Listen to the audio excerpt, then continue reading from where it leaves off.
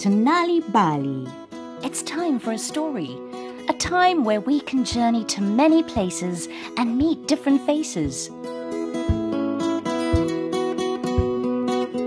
Mr. Mz's Car by Nikki Webb.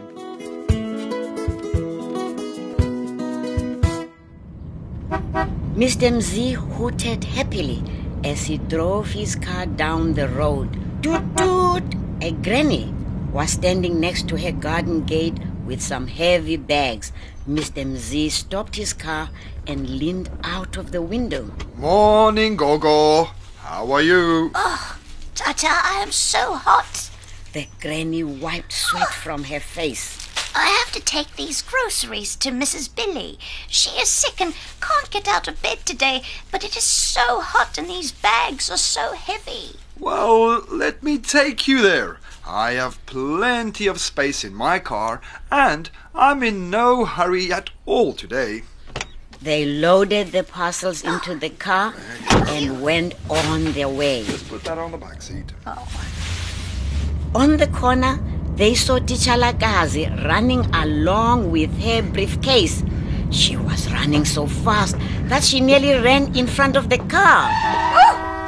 Warned Mr. Mz with his hooter. Tichalakazi, I nearly ran you over. Where are you going in such a hurry? I am so sorry, Mr. Mzee. I'm rushing to get to school. I'm late for my class and the children are going for an outing today. I don't want them to miss the bus. Well, jump in. Mr. Mz smiled. I am going past the school. It's not out of my way. Oh, thank you, Mr. Mzee. There you go. Oh, hello, Granny. Hello. Tichalakazi jumped in the back and Mr. Mz started the car. They drove on down the road and turned left towards the school. They passed a little boy on the side of the road. Stop! Cried Gogo. Mr. Mz slammed on the brakes. The little boy had tears running down his face and blood trickling down his knee. Temba, what is wrong? I was running home, Mr. Mzee, and I fell. Oh, shame, poor you. Well, let me give you a lift to your house. Mr. Mz helped Temba into the car. Sit over here. Oh, There you go. thank you, Mr. Mzee. Molo, Gogo. Molo. Molo, Tichalakazi. When Temba was nicely settled next to Tichalakazi, they continued down the road. Mr. Mz stopped at the school gate and dropped off Tichalakazi. Thank you. He stopped at Mrs. Billy's house and dropped off Gogo. Oh, thank you. He stopped at Temba's house and dropped him off to have a plaster put on his knee. Goodbye, Temba. Oh, Then you're welcome. Mr. Mz drove off. A big silver car had shot through the stop street and crashed right into Mr. Mz's car. A large man in a shiny suit jumped out, waving his hands and shouting. Oh, you silly fool! Don't you look where you're going? Look what you have done to my fancy car! Mr. Mz looked in horror at the man's car. It had a small scrape on the front. Then he looked at his car.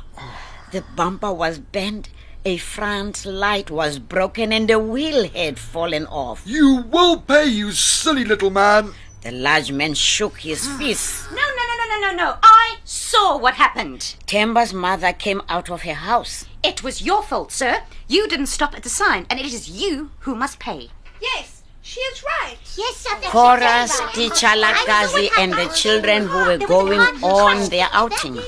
They had all climbed off the bus to see what had happened. It was him, yes, I saw.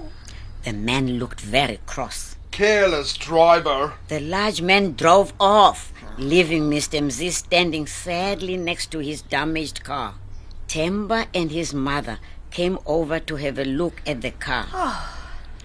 Tichalakazi and the children gathered around. Gogo, on her way back from Mrs. Billy's house, had stopped to see what all the fuss was about. Everyone stared in shock at Mr. Mz's car. Oh no, what will I do? Mr. Mz looked worried. I don't have money to fix this. and the damage is bad. He shook his head sadly. Wait! Cried the granny. I just remembered.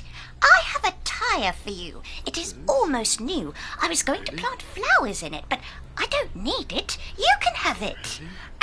And my big brother can put it on for you. He can fix your Really? bumper as well. Timber jumped up and down. He's learning how to fix cars. He knows how to fix tires and bumpers. And I can get you a new light. Dichalakazi smiled. I have a friend who has a shop that sells used car parts. They're not so expensive. He will have a light for you. Mr. Mzi smiled from ear to ear. Oh, thank you so much. You are all so kind. He said, No. It is you who are kind. said Timber's mum. And everyone agreed. Very kind. I like Mr. Missy. He's the kindest. Everyone worked together to fix Mr. Mzi's car. He had been kind to everyone, and everyone wanted to help.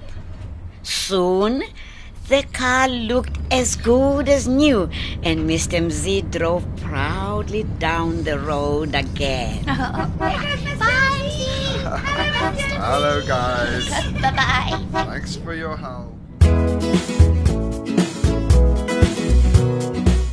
And so we come to the end of Nal'ibali, told by Sindiwe Magona with Diane Simpson and Leon Fisser, produced by Cassie Lowers and Vion Fenter. Did you know reading and telling stories to children at home can help them become better learners at school? Stories also show children how different characters deal with challenges in everyday life. If you would like more stories to read to children, or for your children to enjoy on their own, visit www.nalibali.mobi on your cell phone, where you will find stories in various languages for free. You'll also find tips for reading and sharing stories with children to grow their potential. Look out for the Nal'ibali newspaper supplement with great stories and activities available in major newspapers. You can also find Nal'ibali on Facebook. Story Power. Bring it home.